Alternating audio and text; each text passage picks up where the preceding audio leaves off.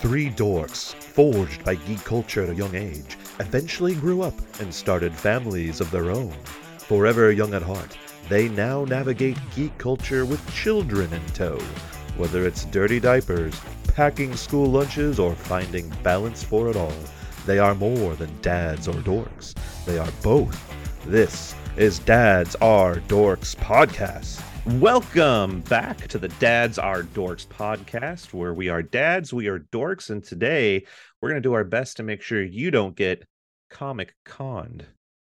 Heyo. There you go. Okay, I finally got it. Jokes are at the end of the episode. How dare you? I'm just repeating all the protesters. I didn't know if we were doing introductions first. I didn't know. Another episode, another failed introduction. Anyways, plenty to talk about today. My name is Chris, and I am joined by Tyler MC, and I'm joined by Mason. And today we are going to talk all things San Diego Comic-Con. A lot to talk about, a lot to get through, to kind of go back, and you can go back with us and take a look at everything we're talking about. But anyways, guys, I wasn't here on the last episode. I didn't notice. I mean, that's actually not true. I did pop in briefly. Yeah, I know, that's the joke. You were absolutely there for like a little bit. I was there for a little bit. I couldn't hear anything. I guessed what everyone was saying. I had an awkward approach with somebody while I was on. Anyway, it was good times. I was in San Diego. I'll make sure and post it all. It'll be fine. I'm just kidding. I was at yeah, that's what we need. More of that discourse going on. I was in San Diego for the last episode. So our good friend Eric Berry and Hassan substituted for me. You guys had what sounded like a great conversation about good and bad fictional dads, and I am looking forward to listening to the episode when it releases. At this point, it will have released, but in the recording time, it hasn't released yet. But I want to know what's going on. I didn't get a chance to talk to you guys last week, so Tyler, man, what's going on? What's new? Well, we saw the Barbie movie. Me too. I'm glad you saw it. Here's the thing. Taking Charlotte to the Little Mermaid didn't go great. So we thought, okay, time to innovate. Go into the drive-in movie theater. Oh, okay. Nice. I like it. Fresh air. Kid can like run around. You know, if she gets really tired, we can like put her in the air-conditioned car and she can take a nap. I thought it was a great idea. I thought it would work well. And the thing is, when it gets dark and they project the movie, you can't really see the road. So if Charlotte was like done sitting in my lap and would like jump off and start running, I'm like, oh, she runs a foot further, I can't see her, so I need to just lunge and grab her. And our car's radio for some reason is just like a second and a half out of sync with apparently everyone else's car radio. So that made the audio just real weird. That's a bummer. And it was so hard to focus on the movie still. And again, maybe don't take your 2-year-old to the movies just quite yet. We're doing our best over here. We're trying. It was a lovely movie. I enjoyed the bits of it that I watched. But it's still haven't gotten to that point where she can just sit still for a 2-hour period. Yeah. And that's just life. That's just life. I tried watching it. It was good. I feel like if I was like able to like sit in a dark theater and like fully get immersed into it, I maybe would have connected with the emotions a bit more. But as for now, I really liked Alan. Alan was great. Yeah, Alan and was great. It was a good movie. But Mason, you might have a better review than I do. Yeah. Well, I'm like, this is a movie that I had no expectations going in. I knew nothing about what it was about. I didn't know it was going to be almost kind of a statement piece. And I feel like if you don't like this movie, it probably says a lot about you. Mm-hmm. Like if you can't sit back and laugh at this movie, like there's probably some things you need to work on internally. I've seen some real wackos online. Right. Right. Oh, this piece of woke garbage. And it's like, come on. But it was cool because it had a part, and then it had another part, and this is without me spoiling it. And then it comes back around and ties everything together. you know, and like makes really a lot of sense out of the whole thing. And so in a really senseless movie. But I told my wife today I'm naming my my fantasy football league Mojo Jojo Casa House this Yes. just seems like the most fitting thing I could do right now. No, I love this movie. I'll probably watch it again when it comes out. I'm definitely gonna like watch it again. I want an experience watching it next time. Yeah, for sure. You'll have to really sit down and get into it because there's a lot of like things that were really, it was just like funny throughout. And I could see this movie going to like Broadway, like being like a whole, like a musical theater type thing and really thriving in that environment. And I don't know. I just really loved it and thought it was really funny. My wife was laughing the whole time. We got to leave the kids with my mom, so we got to go out and have a little date night together and see the movie. And she was very like shocked that I wanted to see it and also like excited that we could enjoy it together. And I was like, yeah, of course I wanted to see it. You know, like I had no expectations, but I knew it wasn't going to be just like Barbie, you know, like the shows that the kids watch about Barbie, you know, like that kind of the thing. animated Barbies, yeah. And all the cameos in the movie were incredible. Like there's just so much in the musical numbers and everything. It was just a really well put together film, and just like it wasn't like insane of like earth shattering this or that. Like to me, like, you know, like it definitely made a statement, but it wasn't like this insane piece of art like Oppenheimer has been getting reviewed as, you know, like, oh, any Chris Nolan movie really. But yeah, it was just a good movie that had a pretty good message through the whole thing at the end of it, and just really funny. Just like like I said, I don't think I've laughed that hard at a movie in a long time. So, and a real emphasis on practical effects. Yeah, absolutely. Like I saw some scenes later of, you know, like the transportation montage. Those were sets that were built and that they really could cool. like bike across, and it was really cool. There was in fact an international shortage of a specific shade of pink paint. I heard that, yeah, because they had just used it on all of their sets. And it's just that dedication to detail that is just exactly what I want in a movie. Yeah. Who like, would have that thought is awesome. In 2023 we'd be sitting here saying, man, Barbie changed the game when it comes to movie landscape. Like, who would have thought? I mean, and I say this from someone who follows you know, the toy industry and stuff like that. Mattel has had some issues in the last 10 years financially. I mean, there was rumors at one point Hasbro was going to buy them. Yeah. This movie single-handedly more or less like I mean, Barbie's outperformed every Hasbro movie in the last 10 years, 15 years maybe. Another funny fact, a good friend of my wife works for Mattel. Oh, nice. Is like an accountant there. And so every now and again, whenever like Barbie be running through the Mattel offices, I'd like poke my wife and be like, hey, I think that's your friend's office right there. I think that's her jumping. Shut up. Yeah, but, Will Ferrell was hilarious in the movie. He was great in it. Yeah. Yeah. So funny. But, I look forward to eventually watching it. I liked too that they made fun of Mattel, but everybody was in on the joke. You know, it just felt like, you know, Mattel made the movie, obviously, but they were literally making fun of the higher ups at Mattel and the whole thing, which was really hilarious to me. So. But they weren't necessarily making fun of just Mattel. They were using themselves as kind of like a target for really corporate culture in general. True. It's just sillier as like the company behind Barbie being so male centric. So that's so safe to say you guys recommend this movie. Absolutely. Yeah. Yes, I do. Again, I wish I had watched more of it. But I did come with a backup movie recommendation because I didn't quite catch all of Barbie. I also spent a long time in the concession line.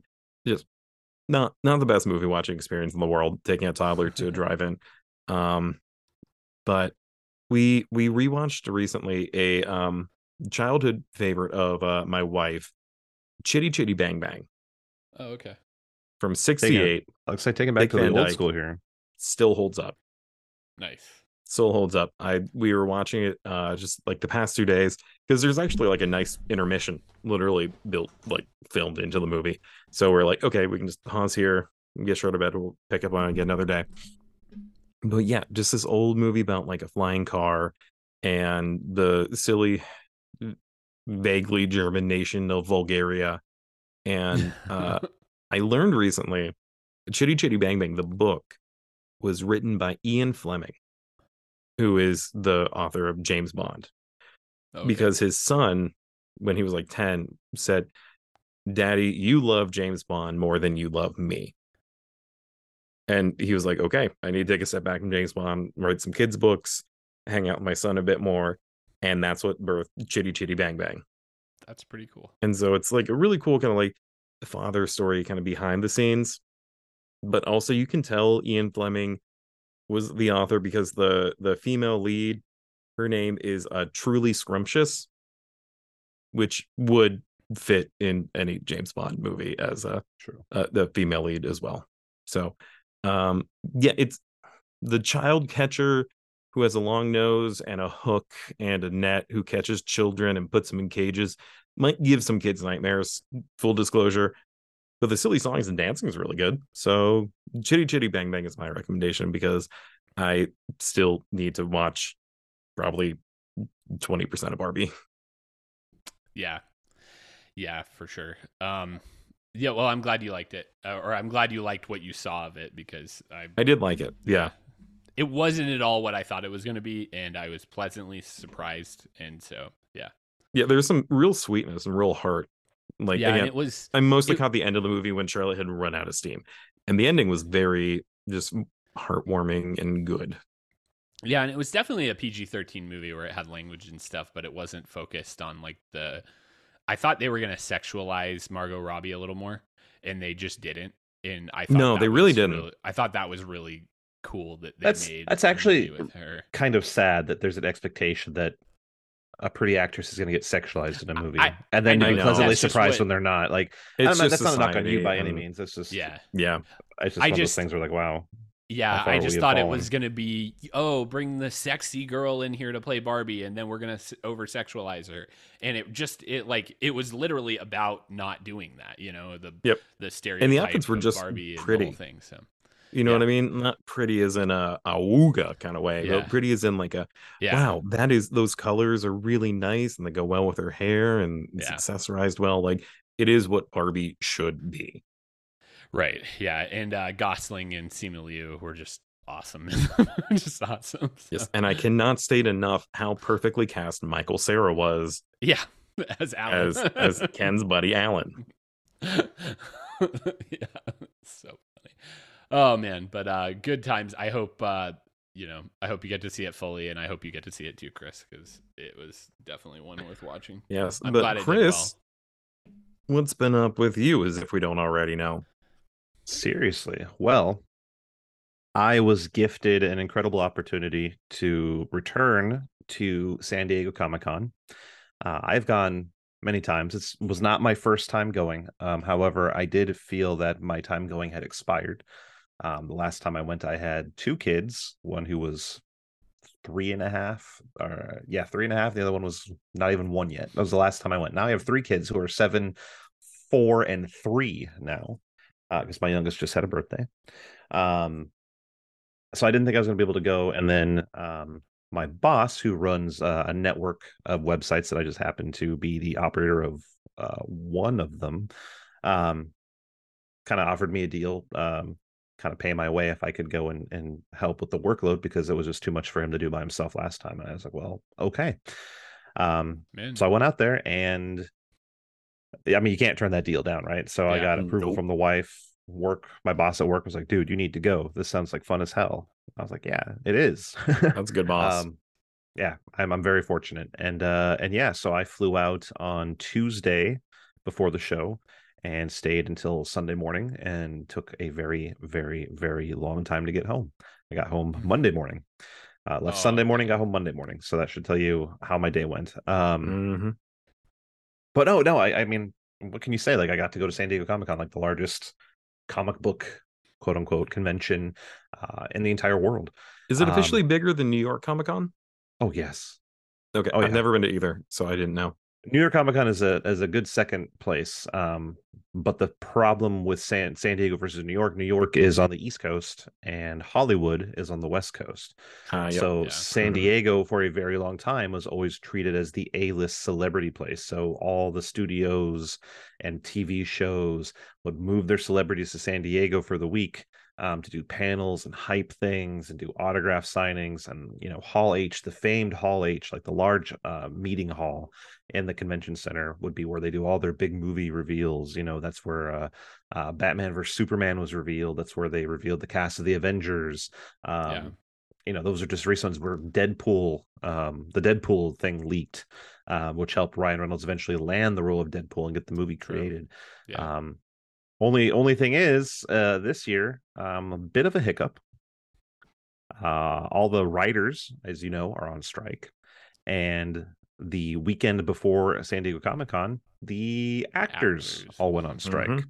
And part of their deal on the strike would be you cannot go and promote your work that you either did or that you're about to be on or that's in production or whatever. So no one could come out and promote their movies or promote their show. They could show up if they wanted to, but they cannot be showing up to promote anything that is union that they had worked on previously, or anything that's in development, or anything that's coming out.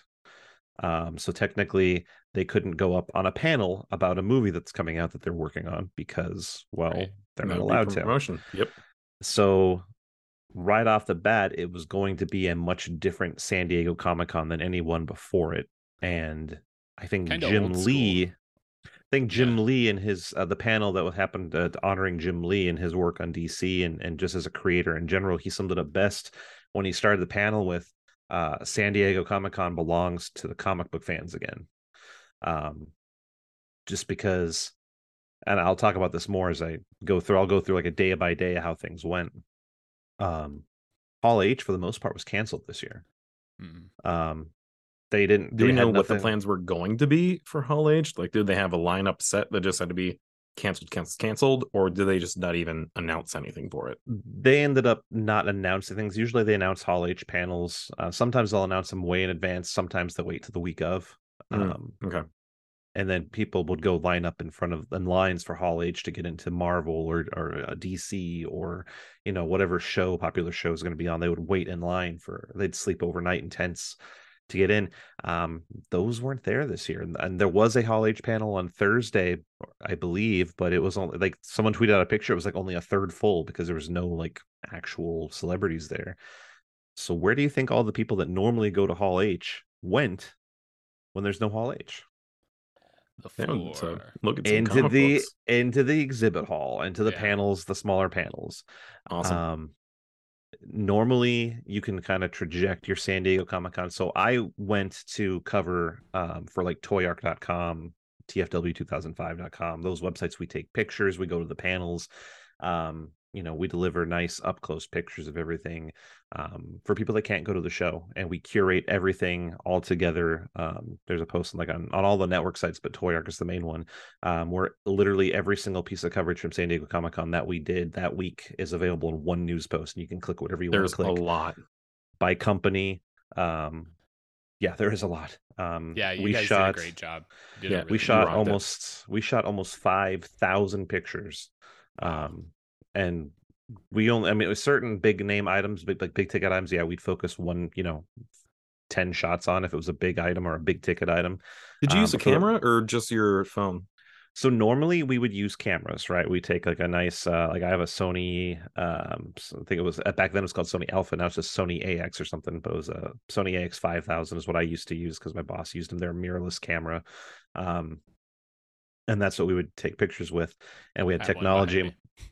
Yeah, we had technology where we would have a Wi-Fi card in the memory card, like a memory Wi-Fi card in the camera. So we would take the pictures, would upload to a burner. It would upload it to our phone. Our phone would process the image. I'm sorry, to a burner phone. It would upload it to a burner phone that burner phone, like a dead phone, no cell service.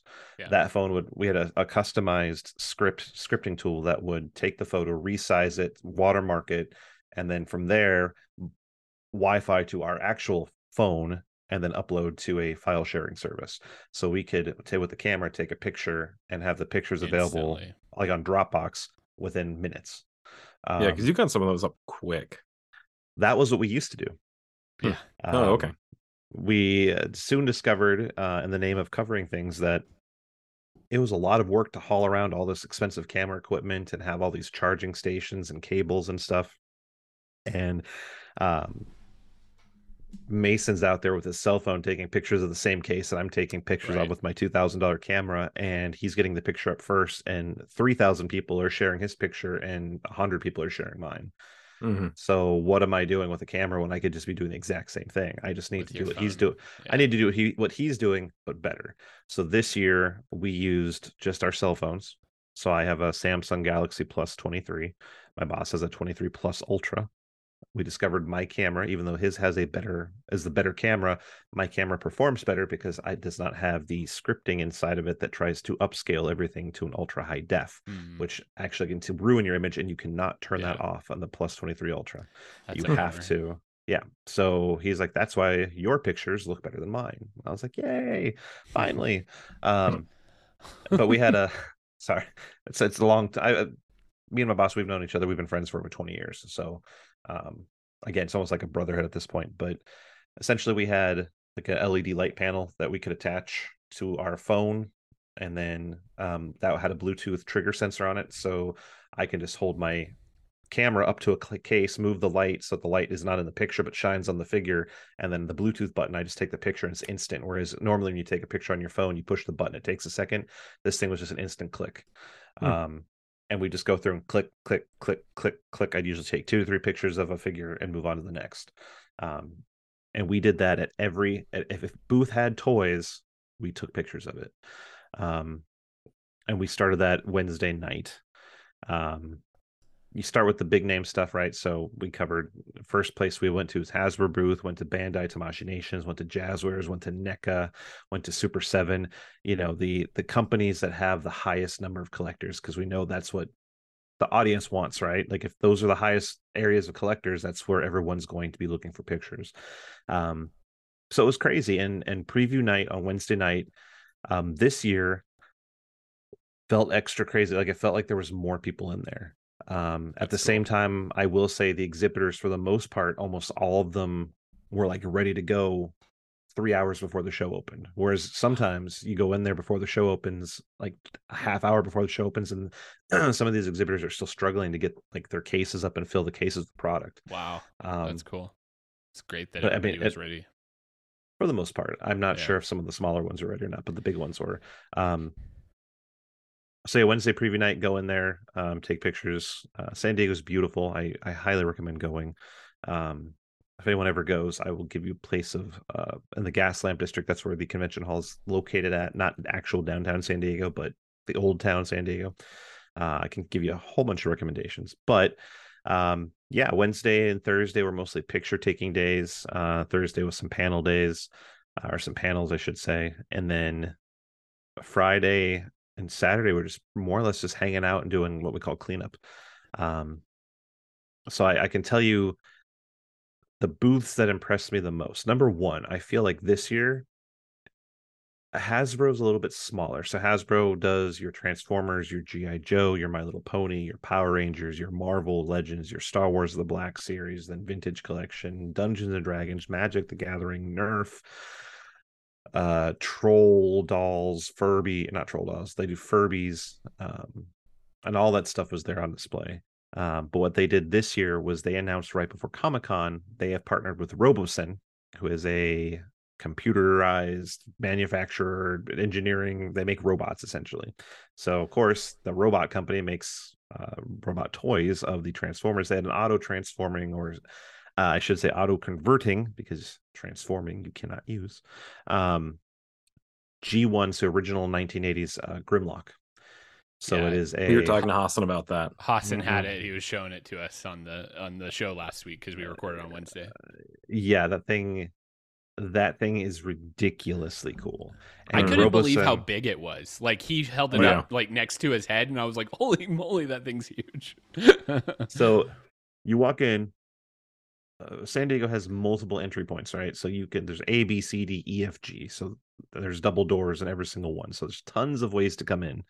Um, Most of the people funnel through C and D because that's where the crosswalk from like the hotels and stuff is, except for the Marriott, which is connected to the hotel or to the convention center. But otherwise, like the Omni, all the trains and stuff, they all come across street. So right there is where the main traffic choke point is. So you walk in the door, the first thing you see is to your right is Hasbro, and to your front of you is Jazzwares. Jazzwares does your AEW wrestling figures, your Halo, Call of Duty, Pokemon toys, Fortnite toys, um, some other stuff that I didn't honestly pay much attention to. We focus mostly on what nerdy 30 to 50-year-old men would buy, not necessarily what kids would buy. So I want to throw that out there as a disclaimer. So we didn't cover a lot of anime toys. We didn't cover little kid toys. We focus mostly on like collector oriented stuff. But the first thing I will say is a lot of these places had 2-story booths. The second story reserved for like a back area for their staff, but then also an area for doing meetings, marketing meetings, because San Diego Comic-Con for toy companies is also a place to do business. It's to showcase your product, meet with influencers, companies, hold meetings, have special previews, stuff like that. Jazzwares had a second story thing. Jazzwares actually got shut down twice by the fire marshal for having too many people on their second floor because it's just scaffolding. You're just literally walking on scaffolding that has a fake floor built in. Sounds So like they a got secret clubhouse.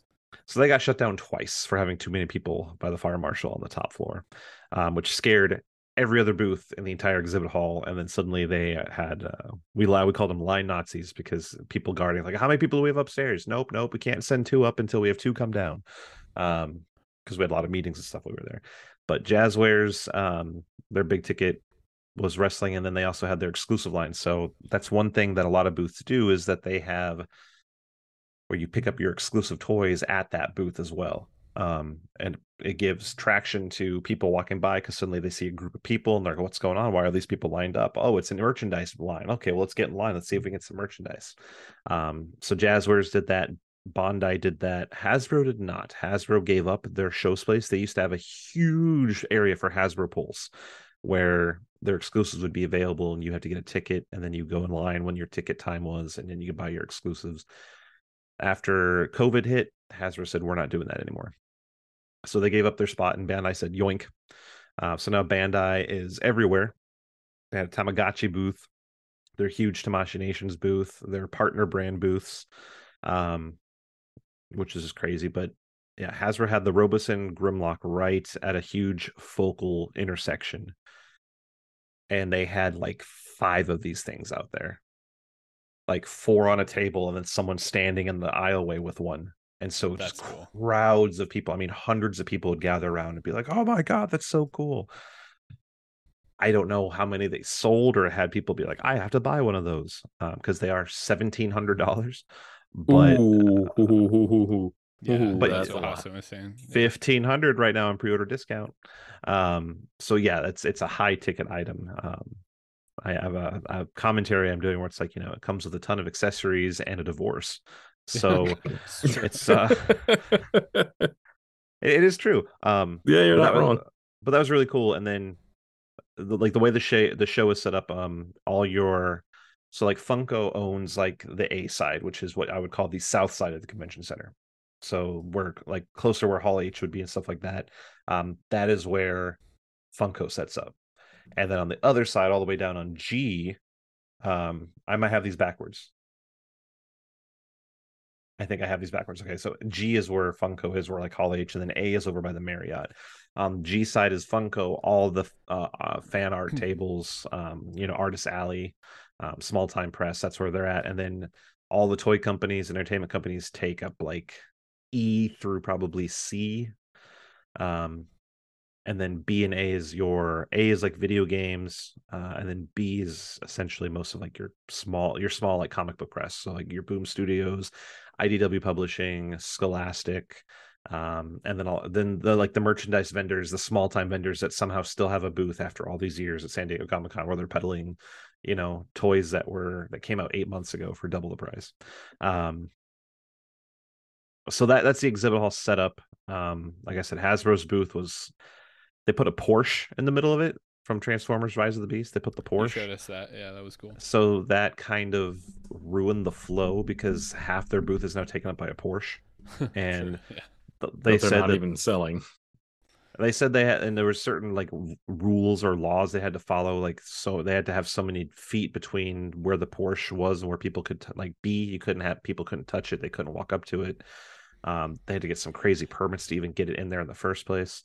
So yeah, and then on the backside they had a stage. So Hasbro was very, very, very tight. It was hard to walk through. And then of course you have, and the way they set their booths up was, I mean, I could talk about this stuff forever, but normally like you have your display booth and like people could walk by and you see it. Well, from the outside, they still had it that way, but that's where they put the in package figures. So say you have Transformers Optimus Prime and you walk by, you're like, oh, cool, here's the Transformers part. Oh, well, there's the box for Optimus Prime. But if I want to see the figure, I have to go in the booth to the other side of it. Gotcha. Which smart because it gets people inside. Yeah. Not smart when you have literally half the space you normally do to do so. Right. And Transformers, Hasbro, especially with G.I. Joe Classified, is a huge line for them right now. That was at a corner right next to Power Rangers. Poor Power Rangers, man. Like they were there, and I have a picture. I didn't post it because I didn't want to be that guy, but like I have a picture where like half the figures have fallen over in the case from people bumping into the case. I mean, you showed us like on when we video called you, and I looked at that case. There weren't even any falling over at that time, but I just kind of sighed. It was just kind of like, hey, here are a bunch of figures that we all already know about. That I figure they had just kind of plans for something, and then they at the last minute they're like, no, because the entire bottom shelf is nothing but Cosmic Fury morphers. There's like 7 of them down there, all in box.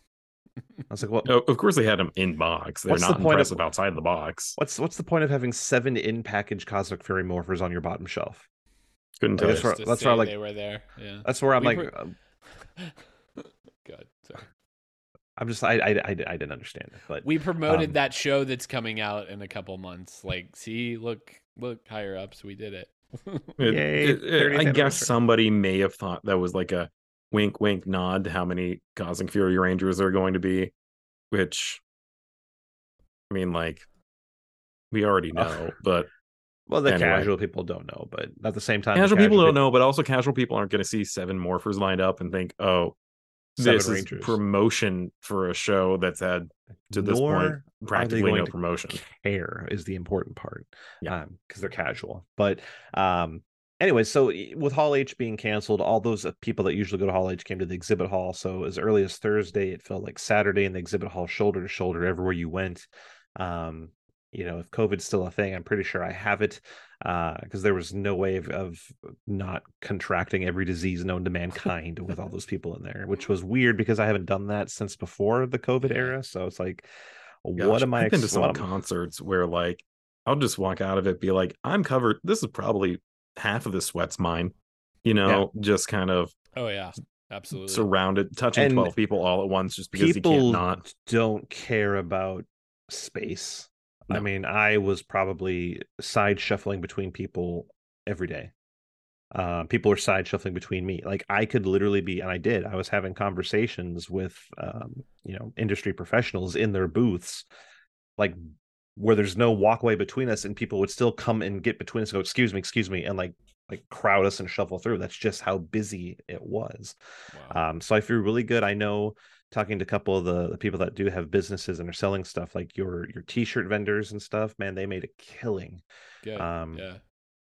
T-shirts, mystery boxes, anything like, that's not necessarily toys. They did fantastic. Yeah, there was some toy movement too, but those are from the companies. But like the smaller time guys, they said they were making Sunday money on Thursday. Sunday's always their busiest day because everyone wants to get a souvenir from the show, so they rush to get it. They were making Sunday money on Thursday.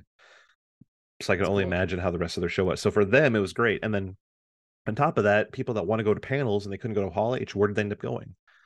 To all the panels that are inside that, weren't big enough for a big room. So Thursday, like Hasbro had a Dungeons and Dragons panel Nice. right before the Transformers panel in the same room. The Dungeons and Dragons panel filled up, and there was Was it for the still game or for the movie? for Or the for the game action figures? for the game. For the game. Awesome. And the panel, it wasn't a huge panel room. It was, I think they said it seated like 150. They turned away probably 200 people that were lined up that Wow. could not get in the panel.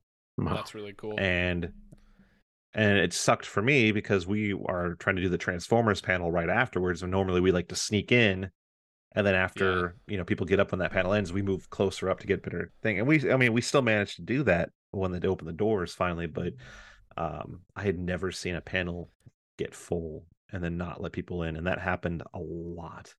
And they got some really good books coming out soon. I know Big B Presents Glory of the Giants is coming out in like about a month.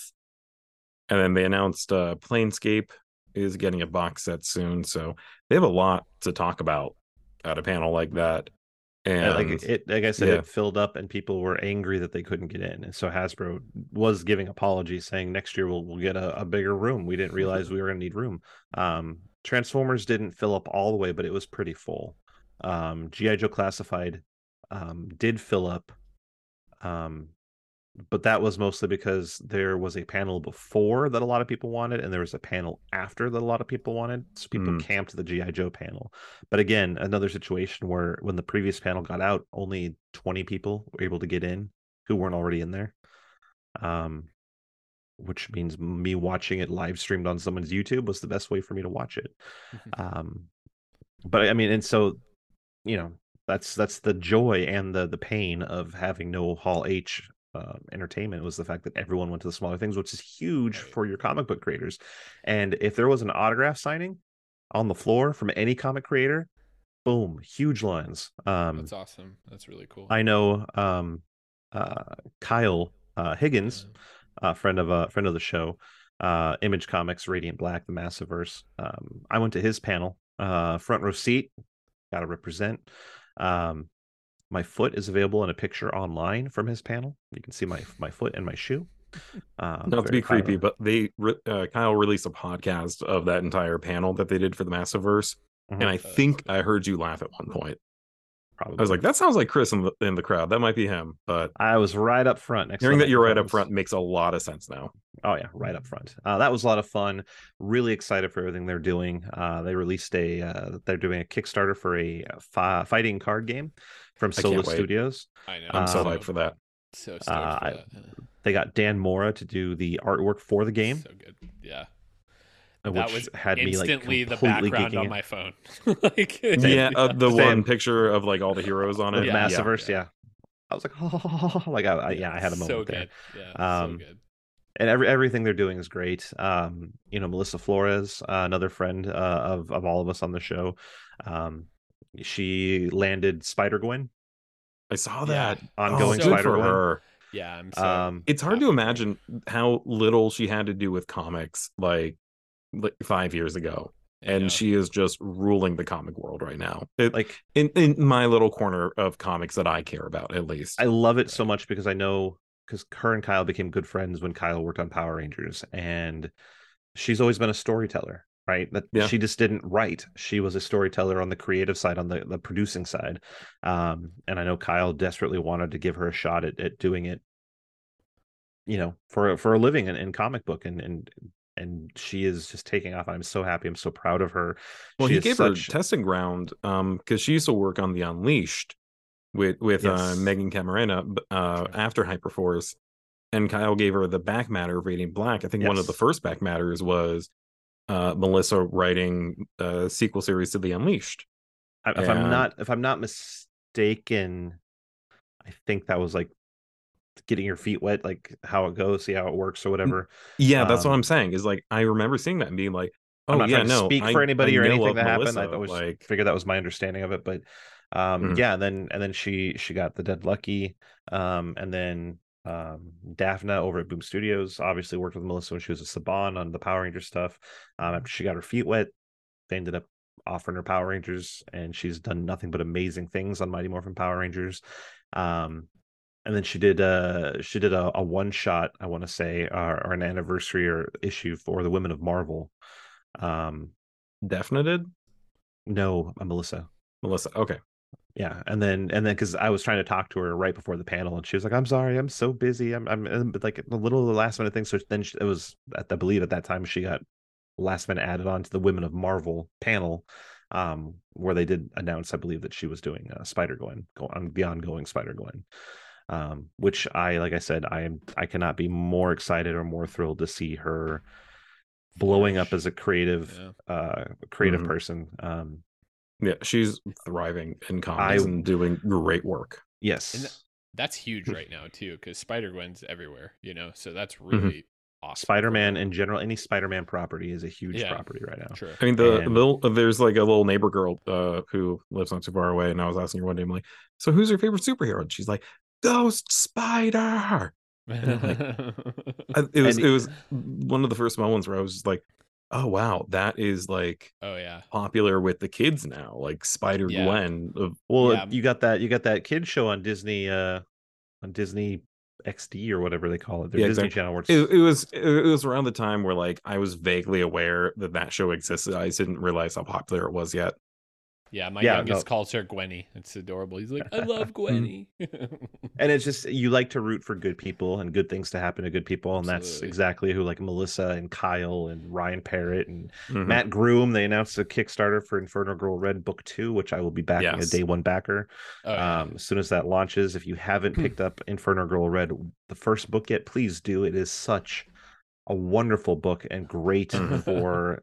I mean, yeah, I mean, we can go into it forever, so I'll And kind of also, just real quick, just to help plug, because again, I support everything Massiveverse. The Kickstarter edition of Infernal Gold Red Book One came with so much back matter, like going into the various revisions they did to her suit, going into entire rule set for a fictional sporting Mhm. event that was like touched on for like a second in the Yep. comic, That's but so there's like a cool. whole rules and like a diagram of the stadium. Like Well, it and is so worth it to back they the have Kickstarters. they had so many creative fan art talent that they had do art prints that are collected in the book, Yeah, um that they did as, exclusive covers or whatever. I did I when I backed it, I did the one where I get a physical copy of every single one of those. that's And cool. some of them are friends of mine. They become friends of mine over time and stuff, and I just it's support good people doing good things, and the Yeah, Mhm. Massiverse is great people doing great things, yeah. and Yep. you will not be disappointed getting yourself involved into that. You will find yourself spending a lot of money on a lot of books and enjoying every single second of it. And I will say, I believe Kyle sold out at least of Radiant Black Volume 1, maybe even Volume 2, at his That's autograph awesome. signing. That's That's so great. So cool. if you went in line, Yeah, you got the free poster, but then people also ran and bought the trade to have inside the trade as well. yeah. Mhm. When we saw the IGR Volume 2 drop, I showed my wife. She was like, "You're backing that." I'm so excited because I got her all into it too. So like, yeah, no, it's just there's something for everybody, as we always Mhm. say. It's awesome. Um, but yeah, I mean, so San Diego as a whole, uh, not a lot of like entertainment news coming out of it, obviously, because like I said, no one could do anything about it. So Right. Marvel pulled out, Sony pulled out, Netflix pulled out. A lot of these companies now also do their own online events or in-person events. Dum Um, dum. Disney kind of does D23 as their big event now that they do every single year, so they Yeah. hold Yeah. most of their stuff back for that. DC still kind of participates. They're in flux right now with the Warner Brothers DC All Discovery that merge. stuff. Yeah. So that's That's kind of in this such a. weird place. We I can will have a say whole episode on that whole they had the Blue cluster. Beetle costume on display. Ooh, Oh yeah. really? I did take pictures of it. I just haven't shared them yet, but yeah, I did take a bunch of pictures of it. It looks fantastic, of course. It That's I looks love awesome. that amazing. suit. I cannot wait for that movie. Yeah, me too. Mhm. Yeah. But yeah, I mean, it was this convention more than any other San Diego was a chance for comic book creators to shine, and they did shine. And um, I couldn't be happier because I do feel, and it's been that unspoken thing, I think, in the San Diego Comic Con community, where it's like it felt like the entertainment companies kind of shoved the comic book guys out. All Yeah. the big Yeah. stuff that always came out of Comic Con was the entertainment stuff. You didn't really get the comic stuff. Now I mean, one of the hottest items, just to put in retrospect, one of the hottest items to get at this convention was the free Ashcan Transformers comic from Skybound. Oh, Skybound being a really? part of Image Oh that landed wow. the Transformers and GI Joe license. Daniel was Daniel Warren, Daniel Johnson Warren. One of those three combinations. Um, is the writer and artist, and so they had the Ashcan, which is a black and white version. They also had an exclusive cover too, but Yeah. it's a black and white version of the first issue that's coming out. And they had like 8 pages, some of the stuff redacted, but you got to see like what the book's going to look like. It looks fantastic, but that was gone. That was gone day one.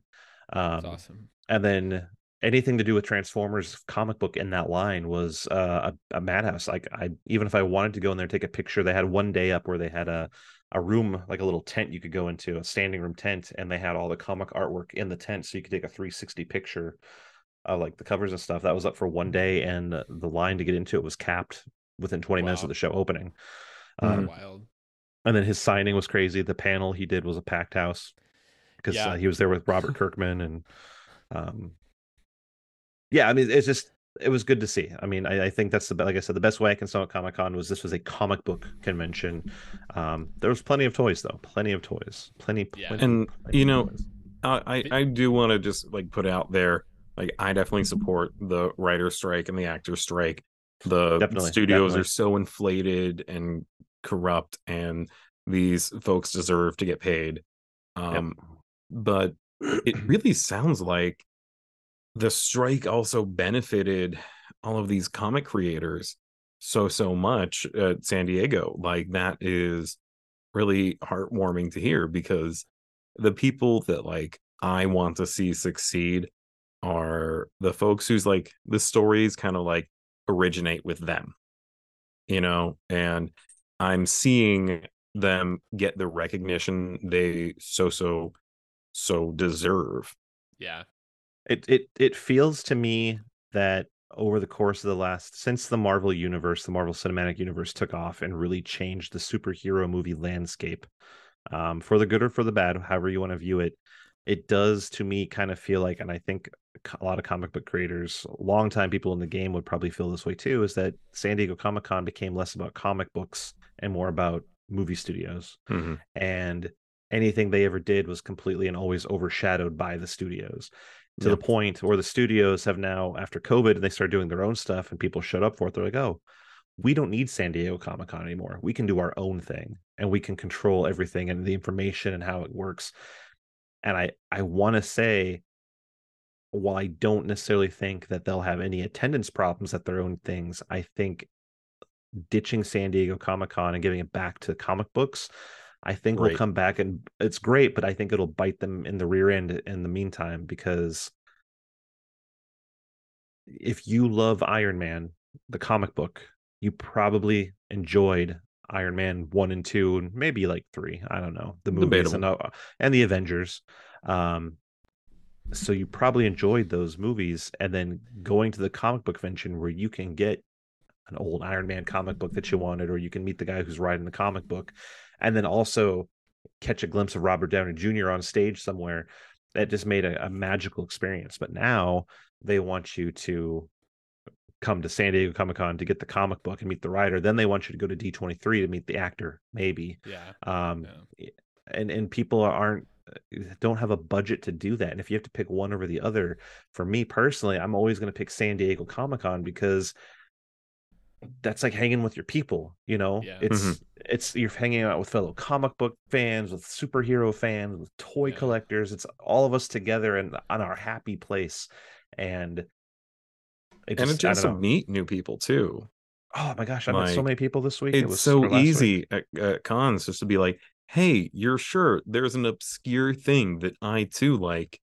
Let us discuss. And now a friendship is born. I stepped outside to make a phone call and met a guy who liked my Power Ranger hat that I had on, and we talked Power Rangers briefly.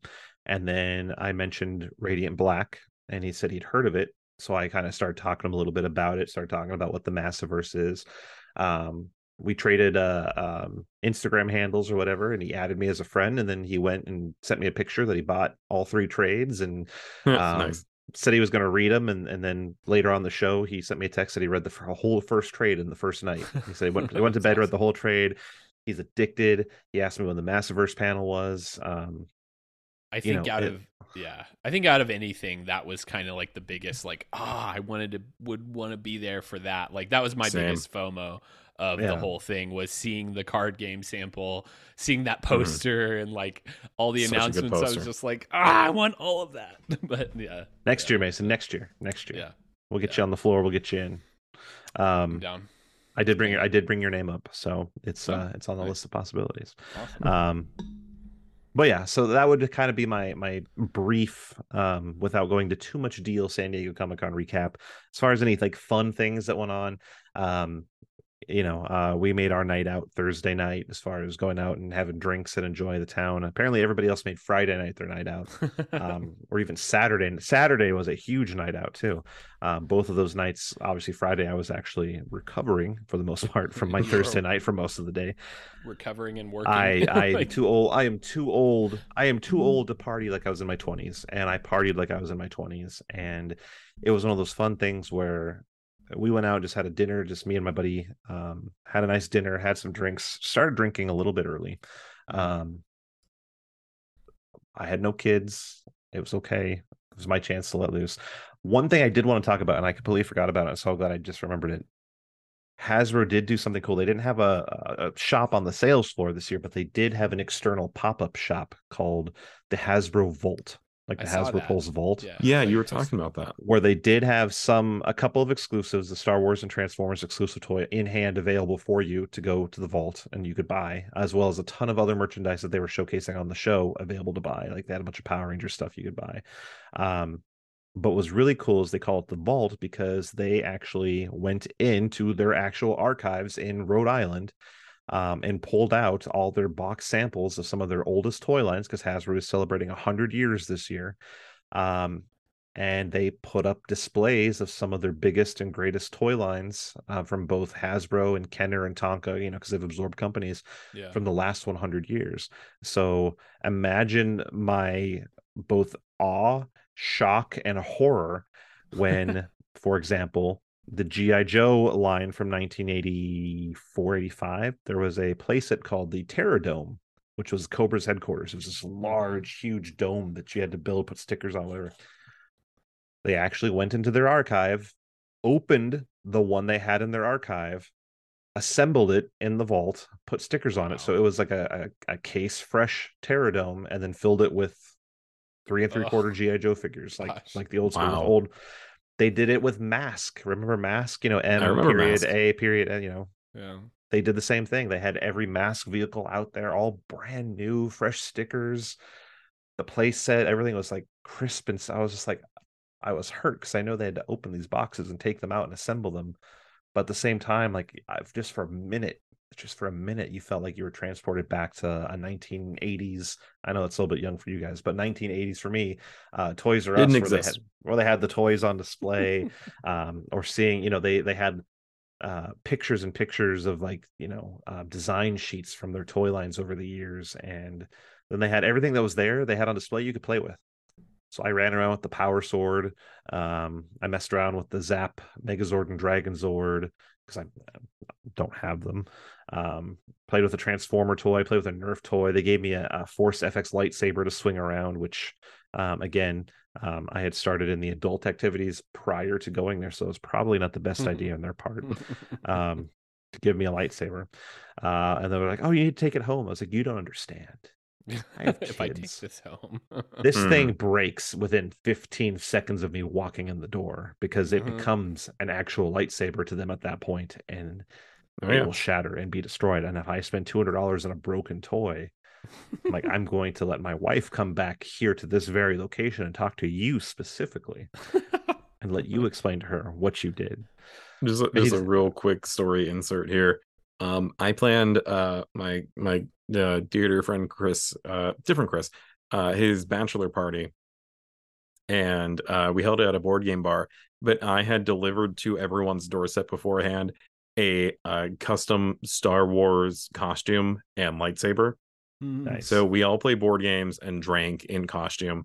and then had a huge lightsaber war, just drunk as heck in the parking lot. And if you've never had a drunk parking lot lightsaber battle, I recommend it. Dad's or Dork's Have you lived? recommendation. Have you lived? Yeah. If you're over 21. Yes, 21. Drink responsibly. Sometimes I forget kids might listen to this podcast. And then the last place we went to, there's a Super 7 pop-up shop as well. They are yet another licensee of Hasbro that kind of makes 7-inch figures of their toys, of their action figures and stuff like that. And they did G.I. Joe themed. It was a Cobra outpost shop. So they painted Cobra logos on the outside, and you walk inside and there's like Cobra recruiting pamphlets, all the merchandise that they had exclusive to the show, an entire wall full of nothing but their G.I. Joe toys, which brought me back to like the 80s again, like walking through Toys R Us, and there's just like nothing but, because it's all in retro packaging and stuff. I'm just like, huh. And they, you walk in, they're like, Cobra, you're like, Cobra. That's cool. It was fun. That's the kind of stuff I love, and I love when companies go out of their way to do fun stuff like that. So I have to give props to Super 7 because that was a really cool experience. And then they had, like I said, their toys on display and a giant Thundercat layer. Ooh. But we'll get into that. That's actually a segue into our next segment. And I'm really curious to hear what you guys have to say about this, because I know my answers. I've been thinking about my answers since I was there. Favorite reveals, whether they be merch, comics, like comic book news or whatever, and toys from San Diego Comic-Con 2023. Before we get into that, I wanted to ask you, I've been looking through the toy art. Did you get out to the Dragon Ball display? I didn't, but my buddy did. Okay. I did walk by it, but the line to get in there was ridiculous. Gotcha. And it may have only been 75 degrees and slightly breezy, but that sun still beats down on you like a mofo. Yeah. And I was like, nope, I'm not having it. I could have gone out there later in the show when it died down a little bit, because they also were doing, that's where they were also handing out tickets to get their exclusives. So you had double line issues there. Gotcha. And because then people wanted to go inside after they got the tickets, and they could only have so many people in there at one point. But it was impressive. They had giant statues of like Piccolo and Gohan and Cell. So cool. Yeah, and then you got a free bag for going in there, and then they had all the figure arts on display, all the toys and stuff like that. And, the Yamcha getting murdered is probably one of my favorite displays. Like, it's so cool. I did see that. Yeah, I wanted to go in there, but like I said, I had to. I'm a huge Transformers nerd, and I didn't even go to the side of Petco Field where in the parking lot they put all the Transformer statues that they did for promoting the movie. They had them all there, and we didn't even go there because we were like, walking sucks, and I didn't want to take an Uber. I didn't mean to derail the stuff. No, you're good. Yeah, I just wanted to ask you about that because I was looking through that, and that just looked so cool to me. I showed my kids those pictures too that he posted up there, and I was just like, because we had just watched Dragon Ball Superhero again, and they were like, a giant Cell, that's so cool, So they were like freaking out. It's cool, and they all had a Dragon Ball shirts on, and we went on 2019 when we went. They had the same kind of like setup up there, and we just kind of hopped the fence. And we knew them, they knew us, so they were like, oh yeah, come on in. So we hopped the fence, we didn't wait in line, but we all got Goku shirts, like nice. It looked like his gi or whatever, and they were doing the trying to set the world record for the most people doing a Kamehameha at the same time. So Sean Schemmel was there, the voice of Goku for the English dub, and so he led the whole crowd of like 300 people screaming Kamehameha. That's awesome. And they took a picture and submitted to the Guinness World Records, and they're like, this is now a new world record. So I can say I was part of a world record for the participant in the most Kamehamehas at the same time. That's pretty dope. Nice. Indeed. Cool. A favorite reveals. Who wants to go first? I would definitely like to go first because I'm worried one of you guys are going to claim this one. The 3016 scale Power Ranger Zeo Red Ranger figure. That thing looks incredible. That thing, it looks so good. I missed it because they premiered it at the very end of the show on Saturday night. Oh, bummer. So I never got to go. It's gorgeous. He has the sword. It looks like it came off the show. It looks like it came from the show. It really does. And the fact that they made non-MMPR, like, especially with the Lightning collection going on hiatus, supposedly, Um, it just Oh, it it is. kind of gave me hope. Well, I know, but I have to say allegedly until Hasbro says something. They did say Um, something did they? Oh, cool. Yeah, at the with show. Lightning Collection going on hiatus, it's reassuring to know that other companies are willing to expand beyond MMPR. Is it still Zordon era? Yeah, but it looks so good. Yeah. It really does, and it gives me hope because obviously I am a Zeo Gold Ranger fan. Mhm. Yeah. Oh man. So normally your top selling merchandise outside of MMPR is your Red Ranger and Sixth Ranger. Yep. So I'm hoping and also dreading Yeah. Dreading if that and when they cost. decide to Yeah. and if and when they decide to do a 1/6 scale Zeo Gold Ranger, and if they do, I might end up buying two. I don't know, but I can tell you for a fact that those 3-0 figures sold incredibly well, which is why I'm this is sure. even happening in the first place. Those things have sold out everywhere. It's impossible That's to so get cool. most of them at this point. Um, there's a gallery at Toku Nation you can check out of them Yes. when they first Um, came out. But but yeah, because besides that, the Massiverse card game. I heard about that and I was just like, I thought for sure that I already knew about everything they'd kind of be like talking about at the Massiverse panel, but that one really caught me by surprise, and I'm very excited for it.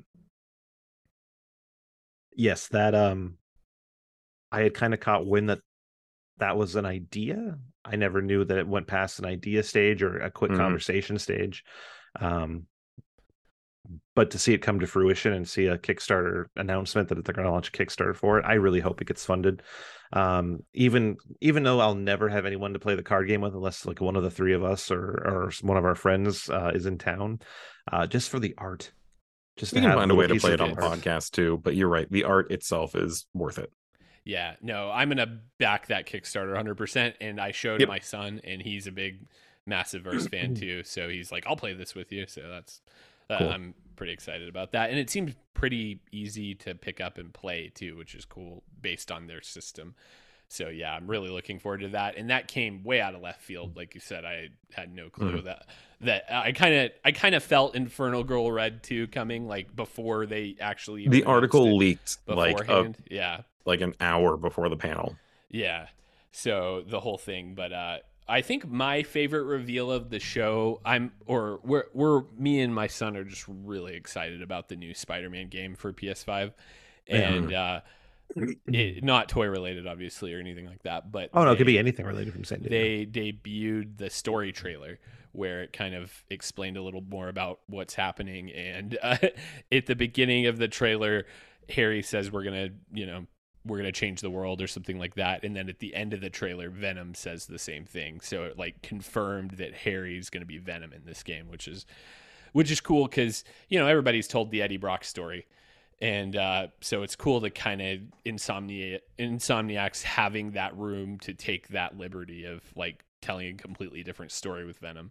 And I think it just looks so polished and good, and we're just like really excited. So that was probably my biggest, aside from everything we've already talked about, massive verse wise, and that Zeo Red, figure and things like that. That was probably the biggest thing for this house because we watched that trailer all together. Even my wife watched it. She's like, "Dang, this looks like a movie. It looks really good." And then the boys and I like have watched it so many times. We like picked the whole thing apart and we're like, "Oh, there was that cameo in the trailer," and like they've really gone deep dive on it, and they're just super super excited. They also announced that they're doing a special edition PlayStation 5 for the new Spider-Man game, and I'm like, I've been in the market for another PlayStation 5 just because like the one upstairs gets hogged now because my son plays, and I have time to play when he plays, and I'm like, this is really annoying because we both want to play games at the same time. So I might pick that up, and it just looks so cool. So yeah. Cool. Me, obviously I'm a huge into merch and stuff like that. I did like a lot of the comic reveals that came out, everything Massiverse, like you guys have said, the 3-0 Sublime, the Fig Zero that they do, the Red Zeo Red is obviously really cool. Some other like cool little standouts that I found that I really thought were cool. Crystar, Marvel Legends Crystar, based off an old like 1970s or even early 80s toy line. That got absorbed. It was a Marvel Comics figure or whatever, and he even had his own toy line. Like I think it was in the 70s. I'm not 100% sure, but Um, there's a lot of hype for that figure. Like a lot of the old time guys are super stoked because it's the first time in since the toy line came out that the thing's had a toy come out. So a lot of people are excited for that. You have your Marvel Legends where the rip-off DC character wave back when Marvel made a whole bunch of Yeah, characters, just like trying to steal the IP a little bit out of DC. They're making Marvel Legends of all those figures. That that's was so cool. funny. Yeah. The most impressive reveal I thought was the HasLab Star Wars Ghost. I think it's huge. It's the size of a coffee table. Um, I'm not a Star Wars super fan or anything like that, so it's not on my list at all. But for those who are into the vintage collection and vehicles like that, it's already funded. It already got its 8,000 backers That's after like cool. 3 days, That's super which cool. is their first funding since since the barge. I think I can't remember now. It's been a couple years You since mean they successfully funded a project for you Star mean the Wars Inquisitor lightsaber didn't get funded? or the Rancor. Or the Um, Rancor? Yeah. Gosh, I I forgot thought about that Inquisitor lightsaber. that Yeah. was cool. Obviously I'm a Transformers and a GI Joe guy, so some of the reveals they did there, Transformers. Um, for me, it's not a huge reveal, but for me it was a huge reveal. So, um, they have the Stunticons, right, which is a Decepticon combiner group of cars. Um, so they just did a few years ago a whole line of toys all focused on combining, and it was pretty cool. It was like a new, a new vision or whatever um of those toys and what they could look like and how they could combine. And it was all right. It was still kind of weird looking. And then when they redid things after that with the next line, they called it Siege, a War for Cybertron. It was three years of kind of like original toys redesigned in modern era. So your toys, they wanted them to look just like they did in the animation and have the same functionality. They decided to start doing the Stunticon. So I have Menasor. He's right there. Oh yeah. You guys can see Yep, him. I see him. He was my favorite combiner when I was a kid because it's like a truck and 4 cars, and they combine into a Decepticon Super Warrior. And they made it actually look like the cartoon. The cartoon and the toy did not look anything alike when I was a kid. Wow. Like I don't know Hmm. what happened. They screwed up the animation model, whatever. They actually pulled off an animation accurate combining Menasor where the toys all look like they're cartoon and they combine just like the cartoon. That's cool. Well, one of the things they're doing is they're doing a gift set of it, like they used to do back in the 80s, where you could just buy all 5 of them in one big box. And Yeah. they even designed the box to look like it did back in the 80s. And then That's so cool. of course, to make it, kind of cool, they changed the paint. So this is cartoon accurate. The box set is going to be the original toy coloring and toy paint job, which is different. Gotcha. To Hmm. give you a reason to buy it. So there's $174.99 that I'm going to be out of when that goes up for pre-order later this year. Yeah. That's a personal favorite. Some other things I like that kind of went under the radar a little bit in my circle because my friends aren't really huge fans of stuff. Masters of the Universe. They're rebranding their collector line a little bit, so they're changing the boxes. They're going to look more like Marvel Legend box now. And then one of their new figures they're doing the He-Man movie Tila figure, Oh which yeah, I just did looks see that. incredible. Yeah. Just looks incredible. And then they're also Revelations, the cartoon series that they did on Netflix. That's going into another season, I believe. So they have some new characters coming out for that. And then in that, like Masters of the Universe collector line or whatever, they're revamping the Origins line. So they're redoing that again, I think, or just changing it up. So fully articulated, they look like they did the toys from the 80s, but they're now fully articulated, but they still have the same classic look. And then they're also doing a modern style kind of reimagining them. They look fantastic, really. Like I'm not a He-Man guy, but if I was, I'd be super excited. Super 7 had the Thundercats layer, which was a lot cheaper than I thought it was going to be. It's only $650 with $100 shipping for a giant 7-inch scale Thundercats layer. Dang. Yeah, if you're a Thundercats guy, and they're the only company doing anything Thundercats related. So That's cool. yeah, That that's seems one like of missed opportunities for other companies. that's one of those brands that I still hope finds a way to come back mainstream again. It did in 2011 for about a year and a half, and then Bandai just absolutely trashed it with the toys. So, and then that was Warner Brothers, so I think they still have the license. I just don't know what they're going to do with it or the IP. GI Joe Classified. They didn't have anything super huge to announce. They just revealed some artwork and some new figures and stuff, and they all look fantastic. I mean, I showed you guys a new figure I got on the stream. Yeah. And I for what you get for $24.99 or whatever the price point is for the figure that you buy, you get so much stuff. Get And a that's lot, the one yeah. thing I took away from the GI Joe Classified panel that I think is really important, and I wish that more toy companies did this with their toys. Their motto is it has to be fun to play and fun to display, meaning, And it you know, looks like a lot of fun to play. Yeah. Like they I've don't been, just have I've, like I've the been accessories fiddling aren't with just this. hold them. It's like you Like can actually like interact with the accessories. this guy, yeah, it can't, obviously listeners can't hear. I'm holding Classified Rock and Roll. Like, he's cool, right? He's got his, like, rock Yeah. on fist or whatever, but he also comes like a little mini walkie talkie. Yeah. And So then on many top of that, things. he's got a holster right here, and it's a gun that comes out that he can hold. On Yeah. top of his fully functional machine gun, Yeah. including, You were going the into ability all to put the those, things up and put them yeah, all down. that stuff. Yeah. It's I'm And awesome. it's so this used to utility belts being just painted on with no, like and maybe a single holster, but like Yeah. look at this, Yeah. like that dude looks everything. decked out. Like, see this right here? Ready? Well, if you can take it off. If you don't want it, you can take That's it off. Awesome. Same with rad. this one. You can just slide it off.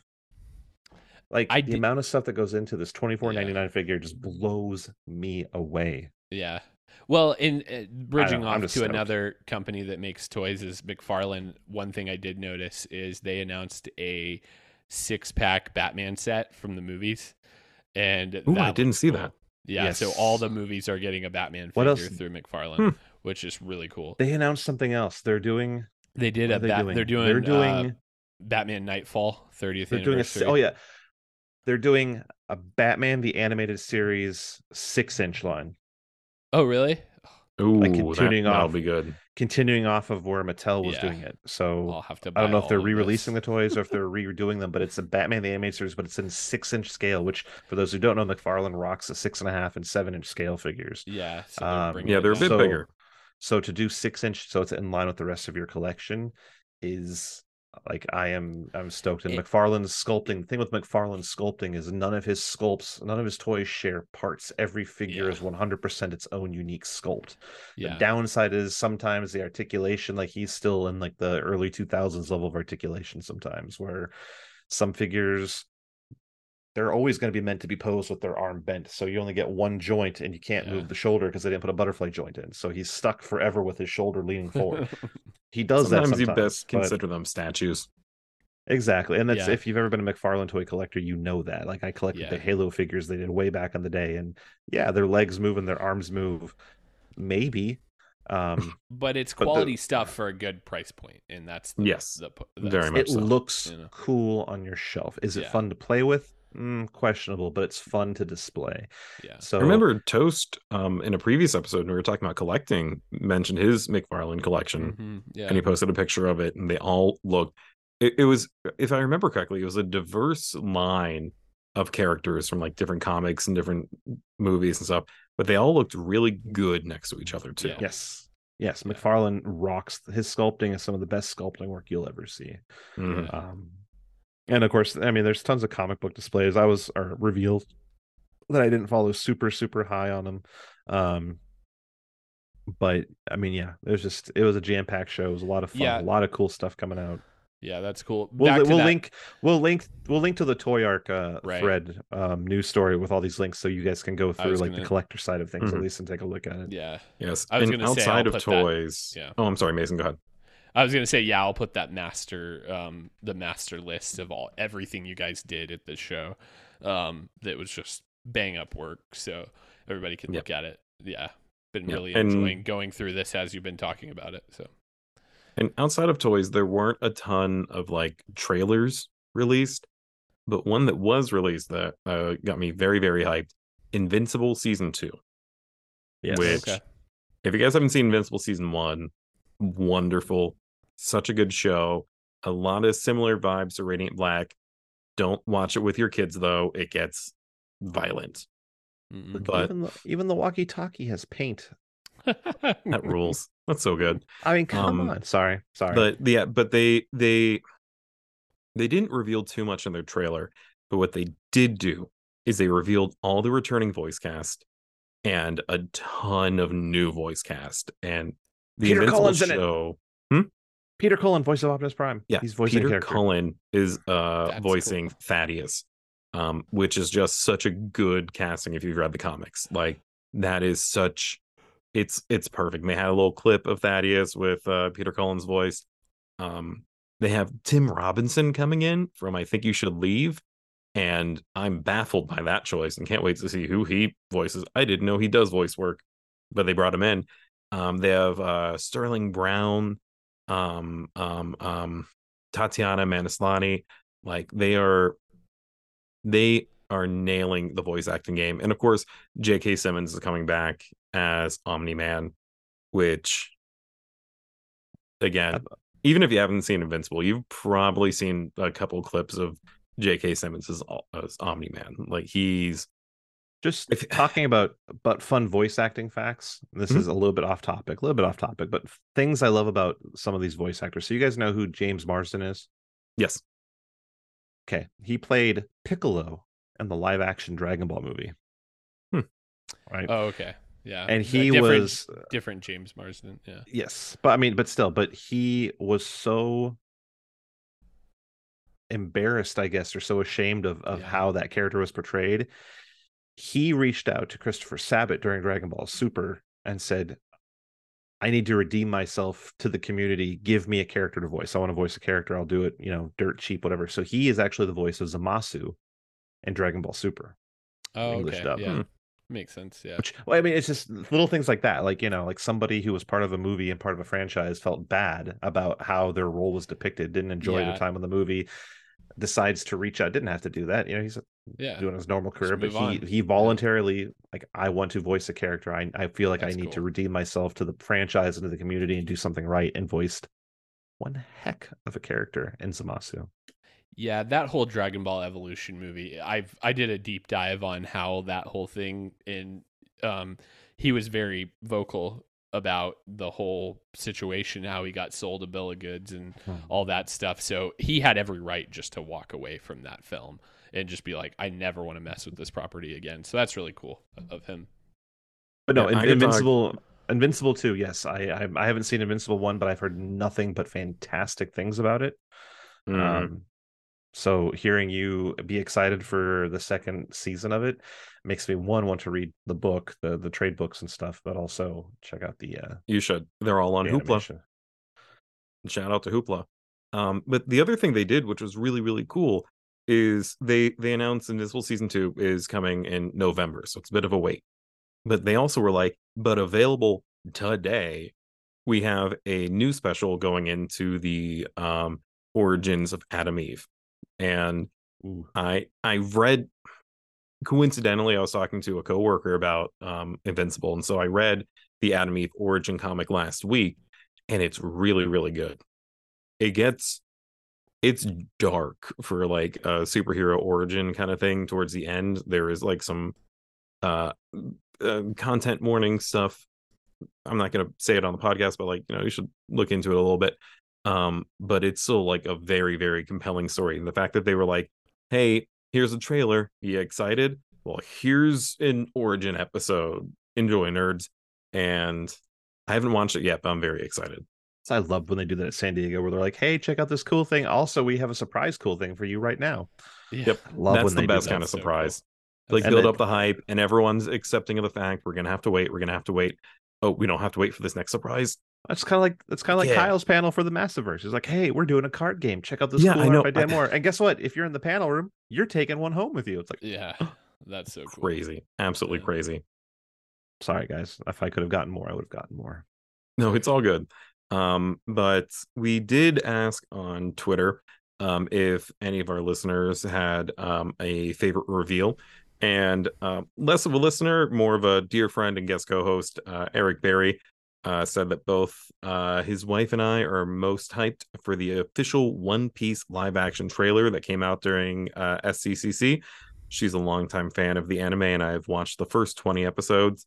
Live action anime adaptations can be more miss than hit. I hope this is a hit. And I'll make a slight nerd confession. I haven't watched any One Piece.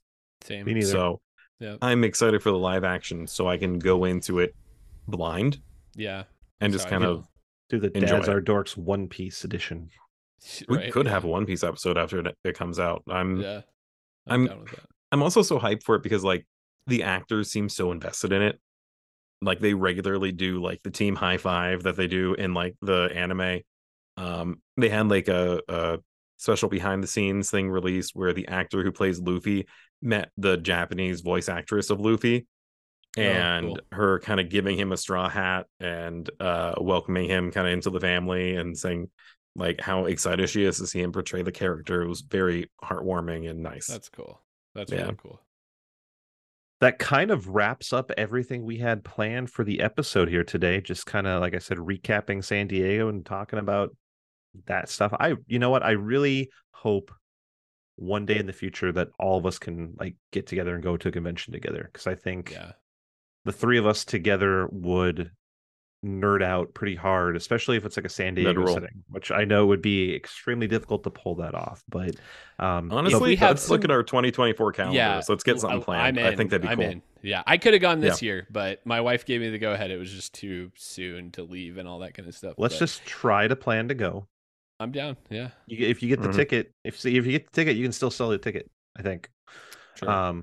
So I mean, if you get in and you can't go, you could still, get your money back, so to speak. So, but the one thing about conventions, and I've said this on my socials many times since the show, is that all this stuff, all the nerd content, all the toys, all the comics, all the celebrities, all that is cool, but nothing is more meaningful than spending time with your friends. And I was very fortunate to get to spend time with some friends that I That's see at awesome. shows throughout the years.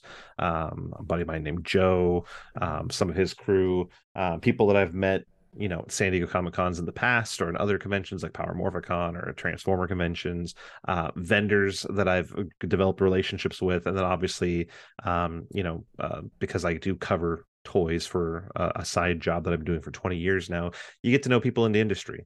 And, there is a time period where those people stop being oh, it's the person that works at this company, and they kind of start becoming like almost like a friend.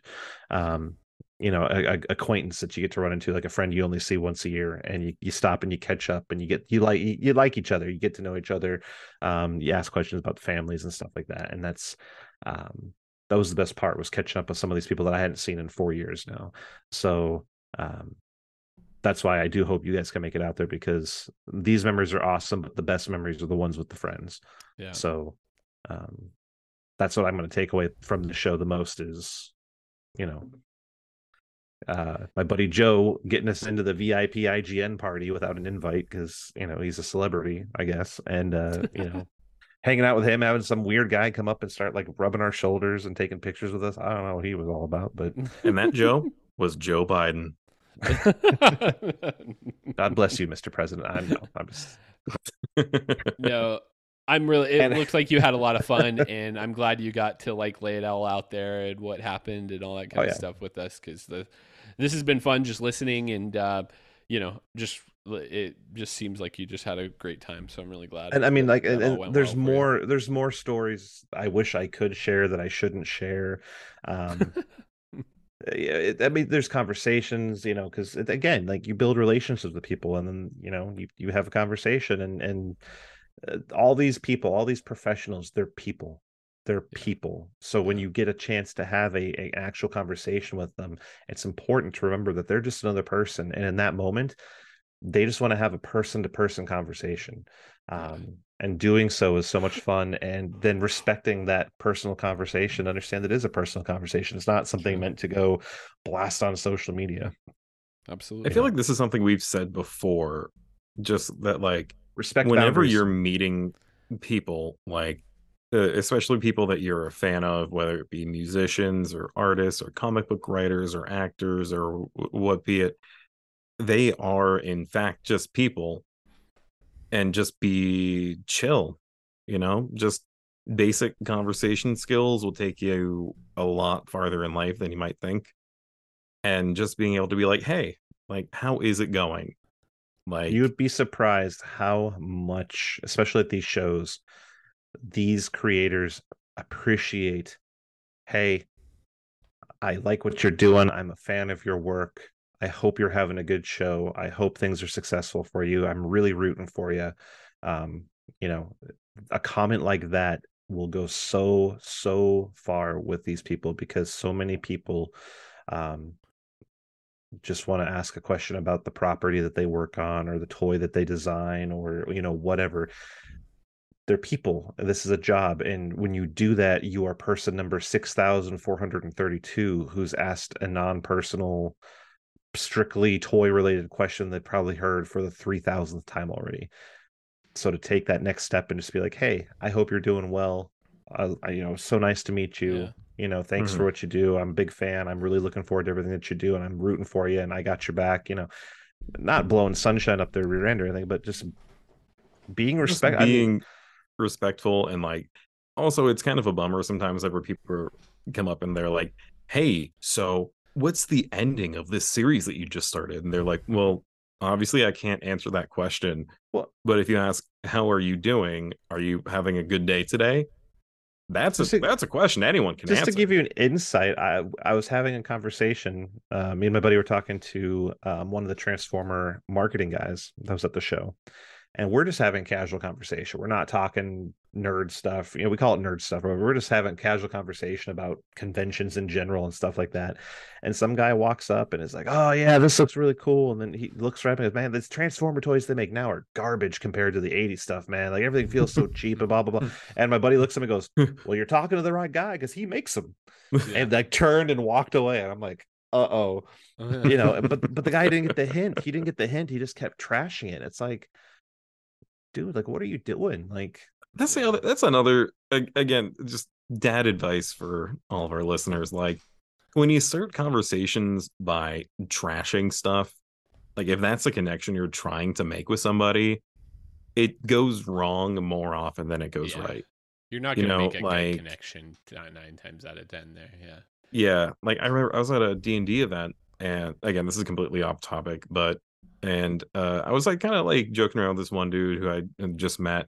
But then he starts kind of going off about how much he dislikes like some of the new stuff they're doing in this book or that, and how much he dislikes this one like comic book series that like I happen to like. And I'm like, well, you're not the kind of person that I truly want to hang out with, and I chose not to exchange phone numbers with that individual because it's just, you know, if you start conversations with like a positive direction, they'll usually end in a positive direction too. Yeah. So, exactly. Feel that. yep.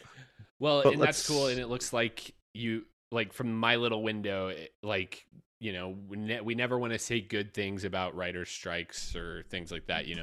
We want everybody to get paid. But if anybody got their appreciation this year, it feels like the comic book creators. And that's just a really cool thing that and just doesn't happen so often. they're all on the same team. I mean, Right. comic book writers for the longest time have tried to unionize, Yeah. especially with the big name publishers like your Marvel and DC, because True. there are plenty of horror stories out there of those creators being underpaid or creating characters that they don't get any type of royalty for creating them. Mhm. I mean, just look into So the origins of Image. and Or the so this Massiverse, wasn't this wasn't like, so much people celebrating the companies that make the comics as much as it was them celebrating the people that make the comics, and that's what I Yep. think yeah, was the important that's highlight. And awesome. so Yeah. I hope there's a renewed interest and a renewed appreciation for the writers, the artists, the colorists, the inkers, the letterers, the editors that do the layouts and stuff like that. Like, I just think, I'm glad they all got appreciated and got their dues this year. They deserved it, and like everyone said, I do hope the writer strike and the SAG after strike come to a conclusion that works for the writers. Essentially, like, I'm sorry, I don't really care about the billion-dollar companies as much as I do the writers that are struggling to get by, having Mhm. to work 3 or 4 projects at a time just to pay rent and get food. They gotta So Yeah. they gotta get that bag just like everybody else. So Mhm. like they work indeed, harder than but everybody in those situations. So that's how we're going to end the episode today. So thank you everybody for listening for our San Diego Comic-Con recap episode.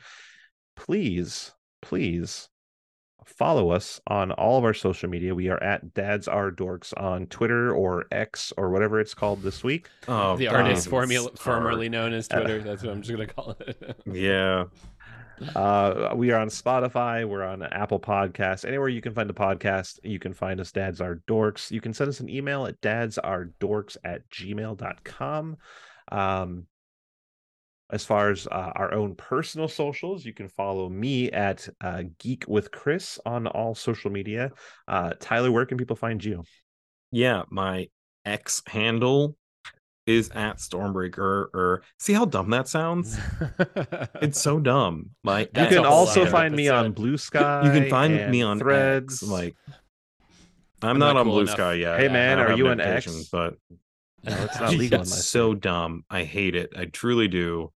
Elon Musk, if you're listening, get a therapist, man. And our podcast gets shadow banned. Spoiler alert, he's not listening. I didn't even say anything bad. I said get a therapist. Like, yeah, doesn't matter. Anyway, Elon. If you are listening, come on our show so we can talk to you and get a lot of. I don't want to. Just kidding. Just playing. I'm at Stormbreaker or most everywhere, but if I start a Blue Sky or a Thread, I might change that because the name doesn't make sense anymore. But anyway, if you want a Blue Sky, Mason, let me know. I got an invite code for you. Oh, seriously? I might hit you up after this. Okay. All right, Mason, where can people find you? You can find me on Twitter, whatever, at Mason Merrill, and then yeah, I'm on Threads. You know, that thing that's out there. But yeah, just whatever it is now, Mason Merrill, and that's about it. So, but follow our podcast channel. We'd also all I really care about. And it's such a tough segue to be like, yeah, follow our podcast channel. That's all I care about. And now we're going to thank our wives. But no, seriously. Obviously, we thank our wives. Without them, none of this is possible, including the time, as well as the fact that they bore our children. They carried our children for 9 months and continue to provide for us and for our families. And just make our lives better in every which way possible. Our kids, obviously. Our kids are everything to us, and we just cherish and love them forever. Need to thank a good friend of the show, basically a co-host who just kind of pops on from time to time at this point, Eric, for making our logo, all our fantastic logo imagery. And we also want to thank our listeners, you, for taking the time to tune in to hear three dorks talk about being dads and talk about dorky things and how it relates to being dads. We do this, one, because we love it, but two, we love to share it. And we hope that you enjoy it, and we would love to hear your feedback. We'd love to hear your suggestions, your opinions. And we're gonna work on getting some more dads as well as future dads onto our show in the future. So stay tuned for that. Maybe a mom. We'll see. Date to be yes, moms. But with that, it is now time for our podcast tradition to end the show with a dad joke. Mason, take it away. Make us laugh, cringe, or cry.